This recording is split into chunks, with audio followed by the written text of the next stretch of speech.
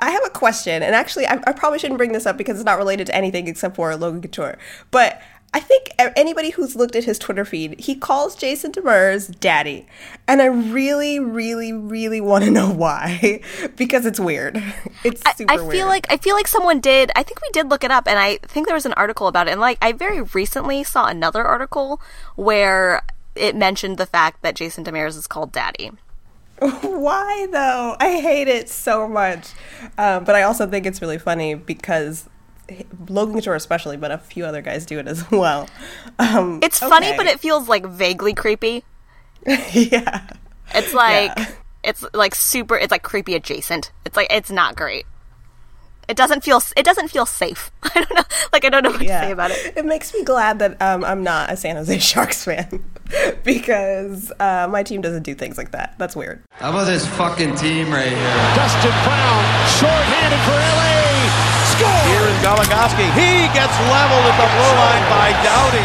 Cheered for, kind of like it. Richard puts it in front. Carter score! Well done.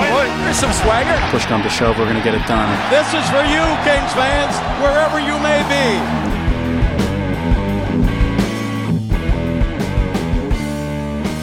Hey, everybody. Welcome to the Thanks Bud podcast. I am Chanel Berlin. And I'm Diane Fan. And we're back for episode 6. I have to start with an apology right at the top of this podcast because we actually tried to record this last night, and it's good that we didn't, because in that conversation that we had last night, we did touch on Jeff Carter being a little off his game the last couple games, including missing a backhand shot that he super should not have missed, despite a hooking call. And I was like, maybe Jeff Carter has died. R.I.P. Jeff Carter. And then it turns out Jeff Carter on IR today. So my apologies. I didn't actually mean to curse you. It obviously came as a surprise to all of us, including apparently Daryl Sutter. Yeah. Who had some super salty comments about the fact that he didn't know and was very upset at how the news was released. Yeah, I think I liked the way he phrased it, because I guess whoever asked the question asked, about having lost Carter, and Sutter was like, oh, I didn't know he lost him, in this way that clearly meant, like, Jeff Carter was just missing. But yeah. When it comes to injury, he was like, oh, there are a couple guys who I guess have some little injuries or whatever, but Jeff Carter was seen wearing a boot. He's apparently possibly having some foot problems again, him and his dainty feet. So he's out for at least 7 days is IR. So we'll see what happens on that one. Mostly upsetting is because he's garnered 2 hat tricks against the Preds, and the Kings play the Preds on Saturday, and I wanted him to try for another. I know. We were a hat trick of hat tricks.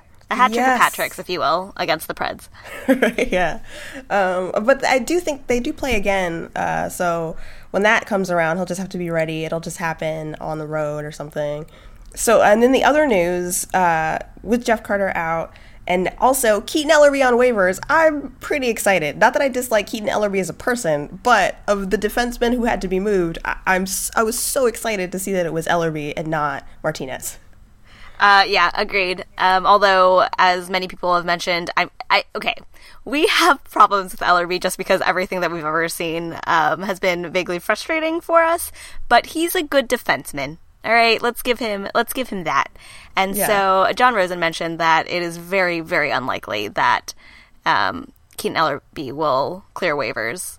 He'll most likely be snatched up by someone who has a defensive hole to fill, and a lot. I don't know. Is it just me? Like, a lot of teams are currently very patchy in terms of everyone's roster, in terms of just like either parts that are missing or just injuries that are happening. It's kind of crazy. So he's definitely going to be snatched up by someone. Yeah, a lot of teams need some extra help on defense. And yeah, I don't think he's a terrible defenseman. He is still a pretty young defenseman. I just think for what the Kings are trying to do, like, they just don't need him. And so I never understood why he was still kind of hanging around. And I would rather have Martinez, who has a lot more offensive game, have him stick around than Ellerby. So I wish him well wherever he ends up. Next game we go to, I'm just going to start chanting free Alec Martinez because he's free. Yeah.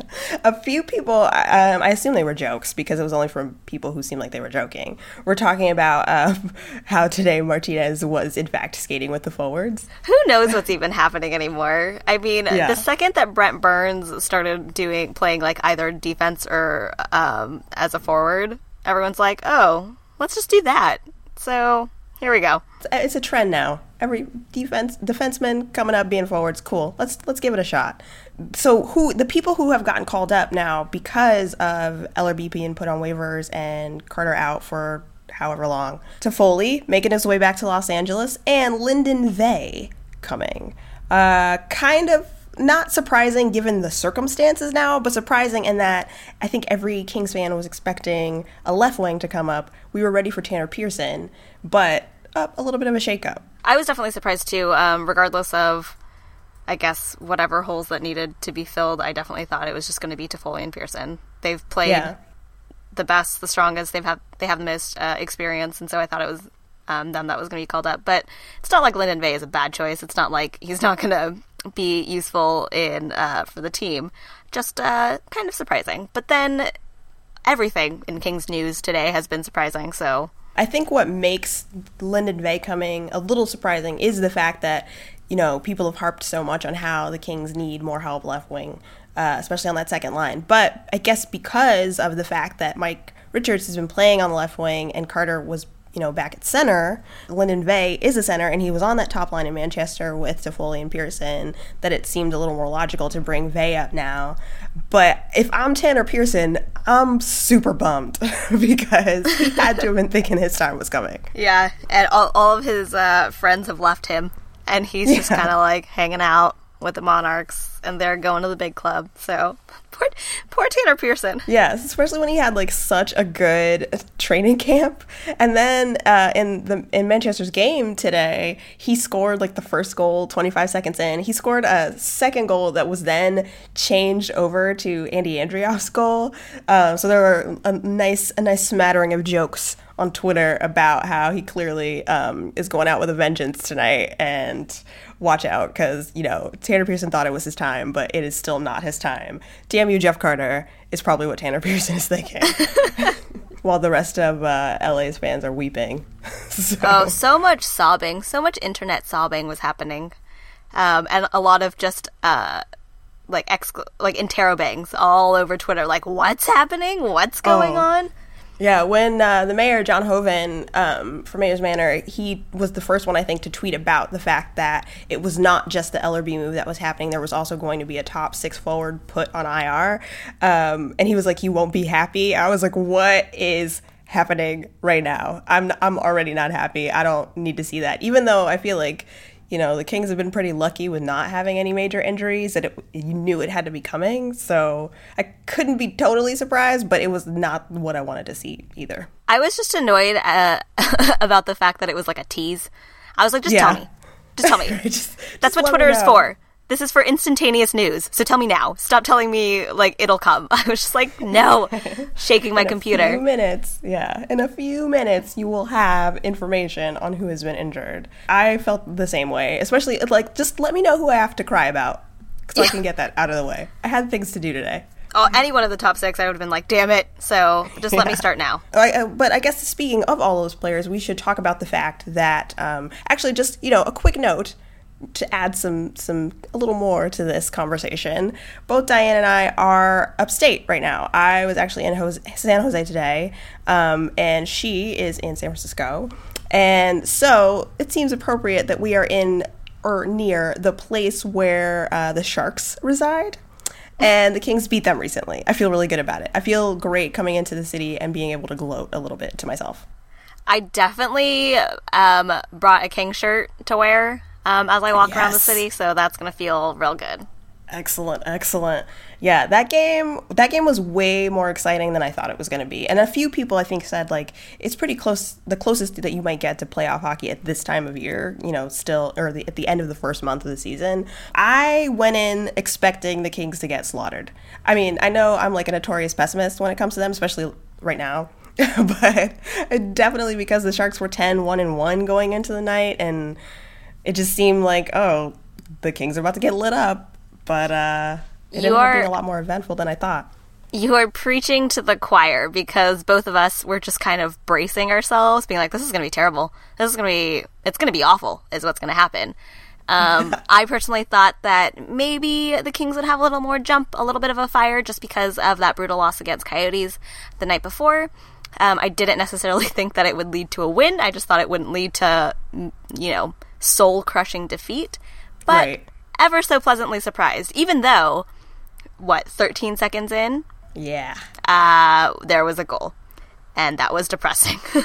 and that was once again, we turned to each other and we're just like, yeah, maybe this is not going to be a great game. Yeah. No, literally, as we were walking to where our seats were, Diana asked me, how do you think this game is going to go? And I was like, oh, they're going to get murdered. And then you hear people sort of cheer. And at first, I wasn't sure if it was like, did somebody hit? Was there a hit that was really exciting for people or what? And then I get in and I'm like, no. The Sharks definitely just scored a goal 13 seconds into this game. So that's how this night is going to go.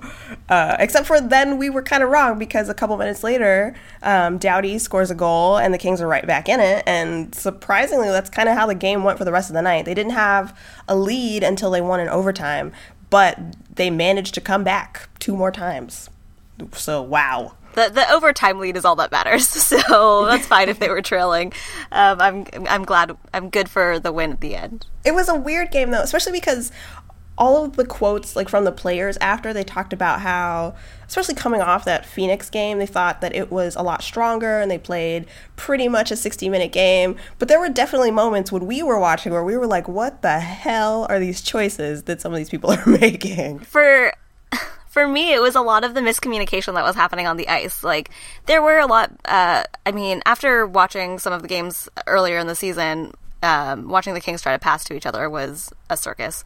But in this, but they've obviously been getting a lot better, they've been a lot cleaner, but in this game, for whatever reason, I feel like no one could figure out what the other was doing. Like, there was a point that Mike Richards and some other player, I can't recall at this time, were both going for the puck to try to clear it, to try to, handle it.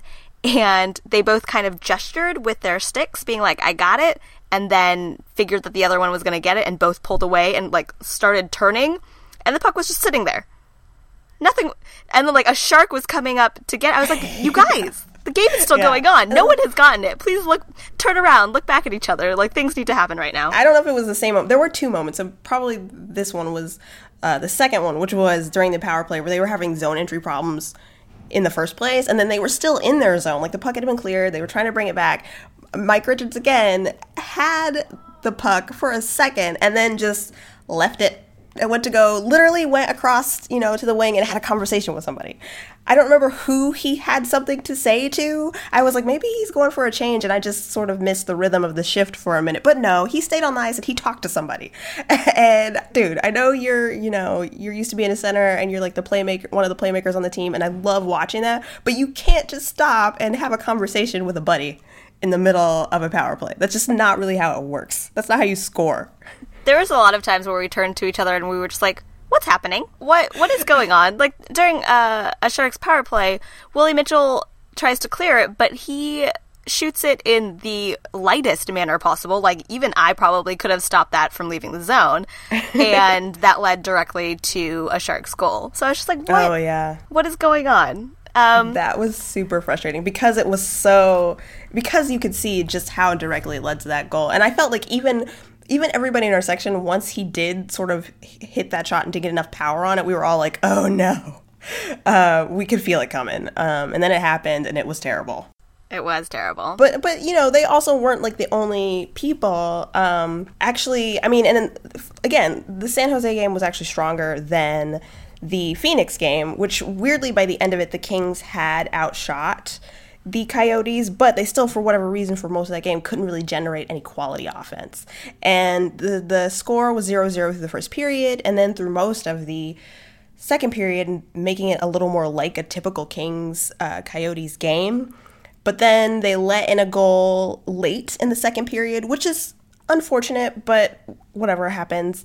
The thing that I was like, really, dudes, but at the same time was still like LA Kings typical, was Justin Williams takes a penalty directly after, and I was like, okay, it's about to be 2-0, and then it was, because they scored a power play goal. You can't take penalties like that if your PK is super hit and miss lately. That's just not gonna work. Come on, Justin Williams, what's up? I mean, the writing was on the wall from the beginning of that game when in the first period there were 10 total penalties, so it was just kind of like, well, this is the game that it's gonna be, I guess. So once he took that penalty, I was like, okay, this is the end. Yeah, although interestingly, even though we've just called out like Justin Williams and Mike Richards, they have both, or right now they're both tied for second in points leaders on the Kings. Like Mike Richards had like a super shaky game against the San Jose Sharks for like the first 2 periods, and then somehow in the third in overtime picked up 2 assists.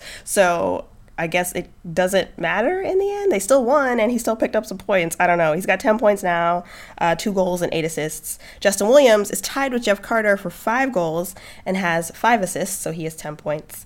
Kopitar is still the points leader on the team with 13 points. He has 2 goals and 11 assists, and his overtime goal, power play goal, was beautiful. So Kopitar actually doing really well. I was extremely excited to see that goal, both because of the fact that they won and just because it was such a great goal from Kopitar, just the kind of thing you expect to see from him. He doesn't do a lot of like fake outs, just sort of hard shot in the net. Beautiful. And it was especially satisfying after watching. It was a lot of neat passing during the power play. You know, sometimes, especially during overtime, you just kind of want to throw pucks at the net, shoot, try to get traffic, but like that wasn't necessarily working throughout the entire game. So they were Right. very patient. They took their time. Kopitar and Richards and Doughty just like passed it around, and you know, Doughty would take a shot, rebound, they would, you know, settle it again, and then Doughty stick handled it a little bit, tossed it to Kopitar, and he scored a beautiful goal, just like shot right in the back, like nothing. It was great. Yeah, it was extremely clean and well executed, and I forget exactly which game it was. I probably should have looked it up between when we were like going over this the other day and now, but I didn't. I forget which game it was that they had the 4-on-3 power play in overtime, and then they ended up going to a shootout anyway. And afterwards, you know, some of the comments were like, look, when you have a power play in overtime, the game should be over. So I'm glad to see that they cleaned that up and they cycled the puck really well. They kept it in the zone, and, you know, like Diane said, it paid off eventually in a way that that was great to watch and felt completely earned. So great win. I mean, I would love to have them dominate games, but when you know, keep the Sharks from winning in Staples Center still, I'm okay with it. That record is so juicy. 11-0-1 against the Sharks at the Staples Center. Which then led to a pretty hilarious Logan Couture quote, by the way, which he then had to clarify. God. Logan Couture said something along the lines of, we could have been playing in Florida and we still would have lost. And yeah. it was pretty harsh, because a lot of people... Shots fired by Logan Couture. For sure, because people were like, whoa, are you also, dissing the Florida Panthers for being garbage? Which, I mean, fair, but like, way to bring another team in this, like, when you really only need to put down the Kings right now because that's who you're playing. But he clarified today that he just meant that it didn't really matter what arena it was, so he, chose one that's on the opposite side of the country. So it didn't really matter which arena it was they were in. It could have been, what is it, the BB Center? What is that center? It doesn't matter. They could have been in the Florida Panthers arena and they still would have lost. So it wasn't the arena, because I guess someone had brought up the stats record. Backpedal by Logan Couture. He meant what he said. I feel like if you had just met at any arena, you would have said that. You were literally thinking of the worst team that you guys have played against, and you thought of Florida. Just a minute, dude. Just a minute. We all know they're garbage. Logan Couture definitely knows that he needs to backpedal, or is like an expert at backpedaling, considering he tweeted out a porn link once. So, sharing that with friends. Oh, no, I forgot about that. He's such a disaster. In the best way, though. John Rosen tweeted that the Kings and the Jets have taken 63 minor penalties, which is the most in the league. And in the for the 6 straight games, LA has given their opponents at least 4 power plays. And that is unacceptable. Completely. Especially when, like before, when their penalty kill was pretty dominant. I mean, I guess, but still, like, why test it? But now that it's kind of a little bit shaky, not as strong as it was, a couple of games ago, that is putting them at a disadvantage quite a lot. During each game. At first, I was like, maybe the PK has just become absolute trash out of nowhere, but I guess coupled with the fact that they are just taking an insane amount of penalties, even the best PK probably can't sustain that kind of work. So if they could just stop taking dumb penalties, maybe the PK would be all right. Because sometimes it is, awesome and whatnot, and then some of those are just unnecessary. And even in the San Jose game, for instance, all of the penalties that they took, or maybe all except one or two, were like stick penalties. So it's like, just be a little bit smarter, and then you won't have to worry about that so much. Just clean it up. In addition for them being stick penalties, besides Kyle Clifford's fighting major and then one other, all of them were offensive zone penalties, which Daryl Sutter had berated them for not like a game prior, 2 days prior, and then 3 of them in the Sharks game. So Kings need to kind of keep it together a little. I am interested to see how they and Toffoli sort of change the dynamic a little bit, whether there is some more balanced scoring. There has been a little more scoring from the depth players than I expected so far this season. Clearly not as much as I want to, because the Kings have still had more games than I would like where they only score 1 goal. But it'll be interesting to see if they add a little more balance to the scoring. And Toffoli, I don't think, is known for taking a lot of penalty minutes. I'm not sure about Linden Vey. I don't think he is either. I think it's Andy Andrioff of the sort of top prospects who takes a lot of penalty minutes. So hopefully maybe those guys will help them stay out of the box a little bit. Side note on the scoring, though, I want Trevor Lewis, American hero Trevor Lewis, to score a goal so badly, because he's been playing pretty well. Like, he's gotten breakaways, he's stolen the puck, he's played goaltender. Like, he's been great for the Kings, but he just hasn't gotten any points. And it's so frustrating, because he's been I saw someone tweet, I forget who it was, but someone was like, oh, Trevor Lewis is all heart right now. And I was like, that's kind of true. I would like to see that as well. He had a couple of great looks at the game that we went to against San Jose, and it was just like a shame that they didn't go in because he worked so hard for them. I feel like it has to happen soon. I don't know what his shooting, what his numbers are, how often he's shooting or whatever, but it feels like he's trying. So I'd like to see him get a break as well. Speaking of people who are shooting, we talked about Robyn Regehr. Is his time to score for the Kings? Is it on its way? I feel like yes. I feel like a little bit of buzz for Robyn Regehr that maybe his time is coming. He will score, and it won't be an own goal. It will be against the opponent. He's like, Jeff Carter's gone. I gotta pick up the slack, because obviously when our top goal scorer is gone, I obviously have to be the one to pick it up. So I'm going to score a goal. It's going to be great. Robyn Regehr has just been, waiting in Jeff Carter's shadow. And now is the time. And I looked at his numbers because I was like, but we talked about it at the game. Is he shooting more or whatever? And it seems like he doesn't take a lot of shots still, but so far, in the Sharks game, he had 1 actual shot on goal, 2 missed shots. He was a +3. In the Coyotes game, he had 1 shot on goal. In the Oilers game, he had 4 shots on goal. And he only took 4 shots. Every shot that Robyn Regehr took that night went on net. And it's kind of like that, not a crazy amount. But what I noticed in comparing his season totals, last season, he had 27 shots on goal, and that was the entire season and all the games he played. He played 41 games for, again, the Sabres, and then he was traded to the Kings, as we all know.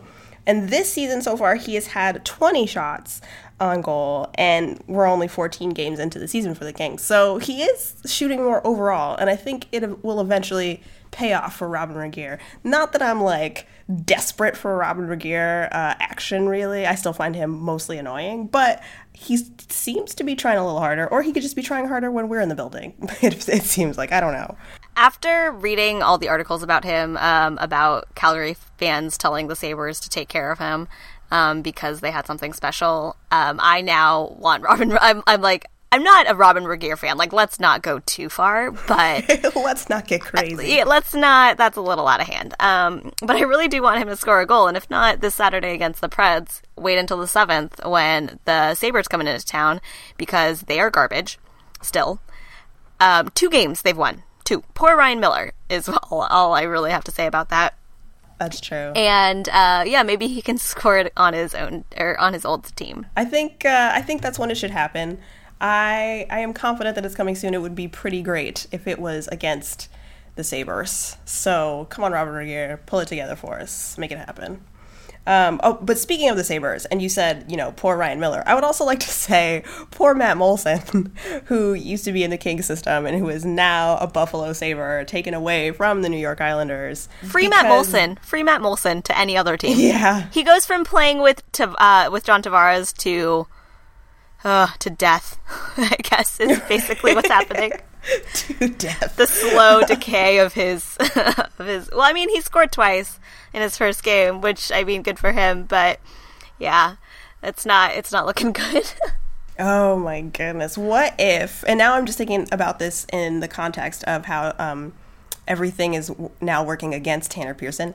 The Kings still need a left wing, and somehow they trade for Matt Moulson, bring him back, and Tanner Pearson is still in the NHL. What a cruel world would that be for Tanner Pearson? Never. He's just looking from afar, never being able to go up. That'd be sad. I mean, obviously, I think the chances of Matt Moulson coming back to the Kings would be pretty slim, but it would also be amazing considering he is, in fact, a UFA this summer. I don't think it'll actually happen at the trade deadline. If such a thing were to ever happen in any universe, it would be during the summer. But what if 2014 is the summer of Matt Moulson's return? I'm just saying. Think about it. Consider it. Could be pretty good. We'll see. I don't know. I've read some things where it said that he doesn't necessarily fit in with the Kings system in terms of forwards being defensive. He doesn't really play hard in the corners too much. Doesn't really worry about his defensive end that much. And the Kings do like when people do that. But I don't know. Maybe he's changed. Maybe it'll be different. Maybe we're just spitballing. So, who cares? Thinking about the Kings defense, I was, thinking about our poor injured friend Jeff Carter, who was also not really known for being a defensive player, but, throughout his career, I guess it's sort of come around a little bit, but I think especially in these last half season and then last 2 half season for him. That's what it is. The last 2 half seasons for him has been pretty good. They've really stepped up his game. I mean, he doesn't hit a lot, but he does, takes pretty big hits sometimes. And yeah, I already waxed poetic about his defensive skills last week, so we don't need we don't need a repeat of that. I have more words. Like, don't worry about it. I definitely have more to say, but I'll try to rein it in. Right. There's more in the arsenal, but we'll save that for another time. I understand.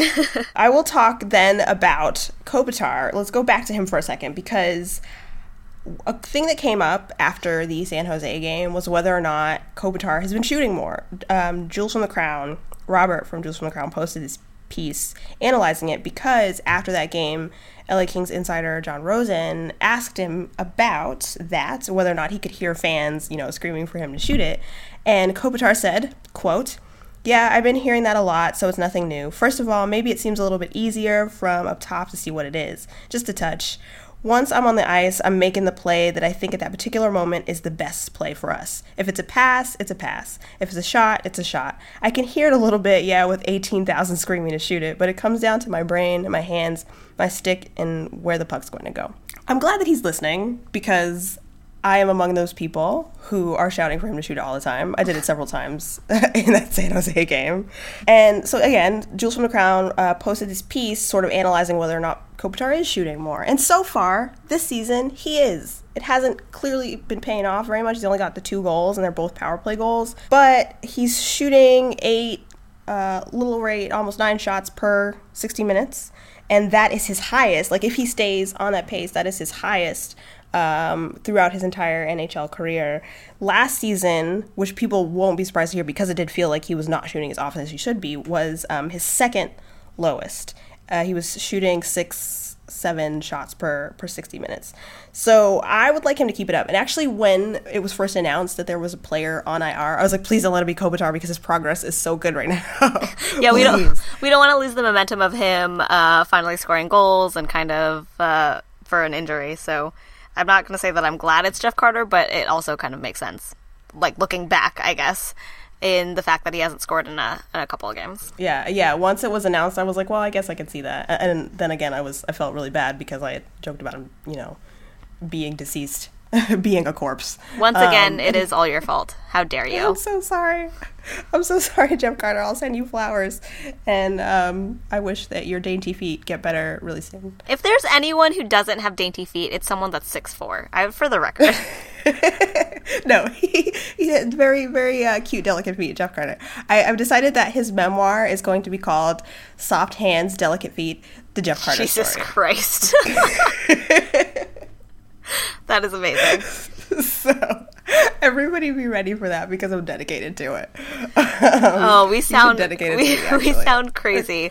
I feel really proud of us and what we've achieved in life at this moment.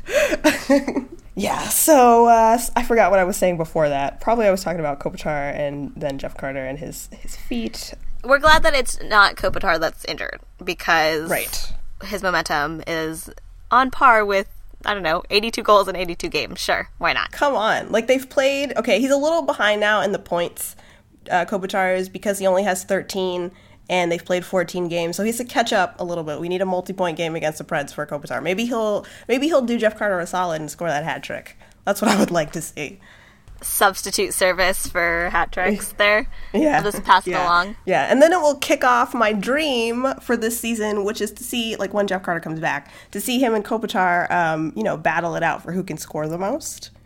I think that would be excellent. So that's what can kickstart it. They should just, on the team, just have an unofficial goal competition because we would all benefit from that, and that they'd be, battling each other to score the most goals. I'd like that. Big hit and down. I'm not sure he's okay. There's no question that this one's a penalty. A large 5-minute major penalty power play for the Kings. So moving on to the 5-minute majors, we're going to focus basically on the physical action around the league because it's been pretty crazy so far. I'm going to start with some stats that I read that were really interesting to me. Fighting in the league down 20.5% from last season. Apparently people just don't fight as much right now, even though I think it was something, the number was 65% of games do not have a fight right now. And, years ago, it used to be that half of the NHL players had fighting majors, and that was just how it went. Not the case anymore. People are still getting suspended a lot because, let me read you these numbers. First of all, the fighting thing was from USA Today. This next thing about suspensions from Bleacher Report, they said that there were a total of 16 suspensions in 48 games last season. There have already been 9 so far this season, including John Scott's 7 games for his hit on Louis Eriksson. So even though dudes are not necessarily dropping the gloves as much, they are still running into guys and getting punished for things. But you might not be able to tell that from today because there was plenty of fighting action. Caps versus Flyers. So the Capitals go to Philadelphia and they play the Flyers. It turns into a hot mess. Alexander Ovechkin is out, and so some people thought maybe that would help Philly get a little bit of an edge. Maybe not, because they're still Philly and they suck right now. But it doesn't work in their favor at all, because the Caps score 7 goals against them. 7 of them. At one point, I think after the 6-0 mark, people in Philly's arena started chanting "Fire Holmgren," which was super exciting because I know we both know Ron Hextall is just waiting in the wings for his turn, and I feel like it's coming up pretty soon. I just imagine him waiting in the wings and like in the theater, just like a dagger behind his back, just ready for it. Yeah, exactly. So that is what's happening. So that set that scene, and then things still aren't going their way, even though they switch out goalies. Ray Emery is on the ice. They get down 7-0 in the third period, and then a line brawl breaks out. Just, madness everywhere. You know how it happens. You guys all know about the Toronto Buffalo Sabres brawl that happened, much like that. Except for in this one, Ray Emery skates down the ice and goes straight for Braden Holtby and starts beating him up real bad. And at first it kind of seemed like, maybe Braden Holtby just can't fight or whatever.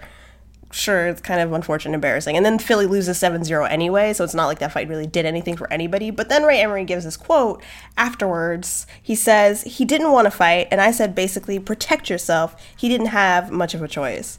Indicating that he straight up went over there and pretty much assaulted Brayton Holtby. Like, we all know Ray Emery can fight and whatnot, and, you know, he likes to fight when he feels like the game's call for it or whatever. But in this situation, that's seemed pretty messed up to me. Like, just to go over to a dude and be like, I don't care what you want to do, I'm going to kick your ass anyway. Despite that, I don't think there's nothing in the rules that allows the league to necessarily penalize him. I mean, it's a fight. You know, the refs didn't even break it up right away. They let it happen for a little while. So I find it really interesting that the NHL is not prepared for that kind of situation. I mean, the fighting rule is long and complicated because they tailor it to different specific incidences, and maybe they'll do that with this too, but it's just weird to me how, like, you know, they're really big on head hits and whatnot, but for this situation there might not be anything that they can do without sort of bending over backwards to find something to do. Well, I feel like in general, obviously all of these guys are throwing each other into the boards and fighting all the time, but they always talk about the respect that they have for the other player, you know, or the respect that they have for the sport. And so I feel like, you know, you hear people mic'd up, and you'll hear a dude being like, hey, you want to go? You want to go? If they say no, usually nothing happens and they'll fight someone else. Yeah. Like, I remember in the Phoenix game, Chip Chura was definitely going around, you know, knocking on people's sticks, being hard. like, hey, let's fight, and eventually found someone to fight. But, you know, it took him a little while. So I feel like there doesn't need to be a rule because there is an unofficial, you know, respect each other rule. And, like, everyone knows, like, oh, if I need to step up and fight, I'll fight. But if I'm not going to because you're just, like, picking on someone, you know, then usually the other person will just move on to someone else. But this was not the case. Ray Emery was like, I'm going to fight you whether you like it or not. Yeah. And then straight up admitted it. So that's nuts. I don't know. It's super unfortunate and super bizarre. I was like, I can't believe that he did that. And then I can't believe that he actually just straight up said that was what he did. So I guess it'll be interesting to see how the NHL responds and player safety responds, if they can in any way. I hope so. I feel like, I don't know, I just feel like you should be able to just do that and get away with it. I mean, I guess it's because he's a goalie. Like, anyone else, he can fight. Like, any other player, they can fight whoever they want. They've got plenty of people on the roster to fight, but it's always a goalie fight. It's never, like, a goalie fighting a defenseman or something like that. So I guess he's like, hey, I want to fight. This is a line brawl. Holtby, it's gonna be you. Like, that's all you got. And it's like, I'm not even against fighting. I'm not one of those people that's against fighting. But yeah, that seems crazy. Yeah, I was pretty shocked. Some former Kings related news, just to move on from that, but also related to injury. Rob Scuderi, Pittsburgh Penguins, is now out for several weeks. He was hit by David Clarkson in the game against the Maple Leafs, and at the time, people thought it was maybe a minor injury, maybe he suffered a Charlie horse, or maybe he just sort of landed wrong on his leg a little bit. But it turns out that he had to have ankle surgery, so he's out having that heal. He had like a great record, like great attendance record, let's say. Attendance? It was something like 270 games, or a little over that, but snaps now because he's got to recover. I love that you called it an attendance record, like this is elementary school and you get a gold star if you've only missed, like, 2 classes or something. That's what I just felt like saying. But Pittsburgh, you were supposed to take care of him. I know, right? What are you doing? Brutal. After you just sign a deal, you're on the team again, and then this happens. But hopefully it heals up nicely. It doesn't, and when he comes back, he doesn't have any returning or recurring issues. Get well, Rob Scuderi. The Kings miss you. All right, so that is pretty much all that we have for this week's episode. Diane, do you have anything that you want to say before we go? I do, actually. What was it, like a week ago or something? John Tavares pulled out a tooth on the bench, and in a continuing trend that continues to be disgusting, Pascal Dupuis pulls out 2 teeth. He one-ups him, pulls out 2 teeth while sitting on the Penguins bench. And the best part about that is that he was mic'd up at the time for, I'm sure, whatever behind-the-scenes Penn's TV thing that they have. And you can just hear Sidney Crosby's audible groan as he watches him yank his teeth out of his face. That is awful. I watched the video, but I think I was at work at the time, so I watched it on silent, and it looked terrible. But now I feel like I have to go back and watch it again just to hear Sidney Crosby be totally disgusted by it, because I think that's a fair reaction. It's just so gross. Like, ugh. For whatever reason, just like pulling teeth out seems disgusting. Like, more so than any other sort of injury that you see on the ice. Just watching them nonchalant. Like, obviously, I guess he said later that it only hurt a little and that they were fake teeth anyway. It was a bridge, whatever. And that Sidney was groaning because he could see like the metal rods poking out of his face to hold the teeth in, which is still gross. And like, what? That sounds awful. And then Tavares tweeted up another picture of his gross gums, and then Sam Gagner, when he broke his jaw, tweeted that picture. Everyone needs to stop doing this. Yeah. I guess for them, they're just used to it because, like, losing teeth is such a common occurrence in the sport. But it is disturbing to see every time it happens to somebody. Like, oh, I'm sorry about your mouth situation. That's unfortunate. I always have to kind of psych myself out because I don't know how gross it's gonna be. Like when everyone was like, oh, like brace yourself for Sam Gagner's jaw. I was like, oh no, like what's happening? And for the record, so, like, I do work in law, and so I've seen some really pretty gross photos in terms of, you know, the cases that I've seen. So, yeah, but for whatever reason, the teeth, jaw, gums thing freaks me out a lot. Yeah. Yeah, so all of the media people in the arenas, could you, for Diane's sake, please stop filming dudes pulling out their teeth, because that's weird and gross. Anyway, again, that's all we have. Until next week, follow us if you do not already. We are at ThanksBud on Twitter, or you can follow us individually. I am at Chanel Berlin. And I am at AKA Diane Fan. And we would love to be friends. Take care of yourself. Let's all hold our breath and see where Keaton Ellerby ends up. And also, keep Jeff Carter in your hearts. Take care, everybody. Bye. I just immediately started laughing when you talked about keeping Jeff Carter in your hearts. And I was like, I do.